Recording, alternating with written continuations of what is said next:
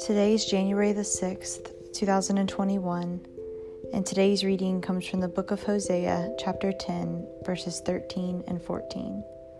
It says, "But you have planted wickedness, you have reaped evil.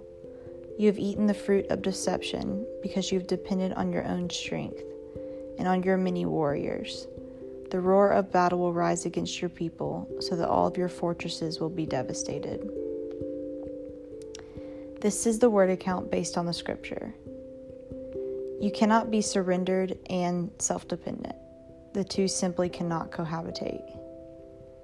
You cannot conjoin two things that will not collaborate.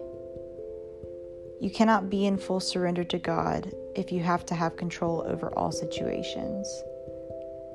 It's not a trusting commitment if you have to have planning consultations. I will be the first to admit that I am a type A control freak. I do not just want to know what's happening today, I want to know what is happening next week. Yet I pray the prayer of surrender and commitment to God daily, but maybe it's a prayer of self-convincing. Maybe I recite it so frequently because my spirit knows that I am resisting. I sing out, "I am all yours, Lord. I will follow you where you lead." But then every time I hand him the reins, I feel the need to intercede.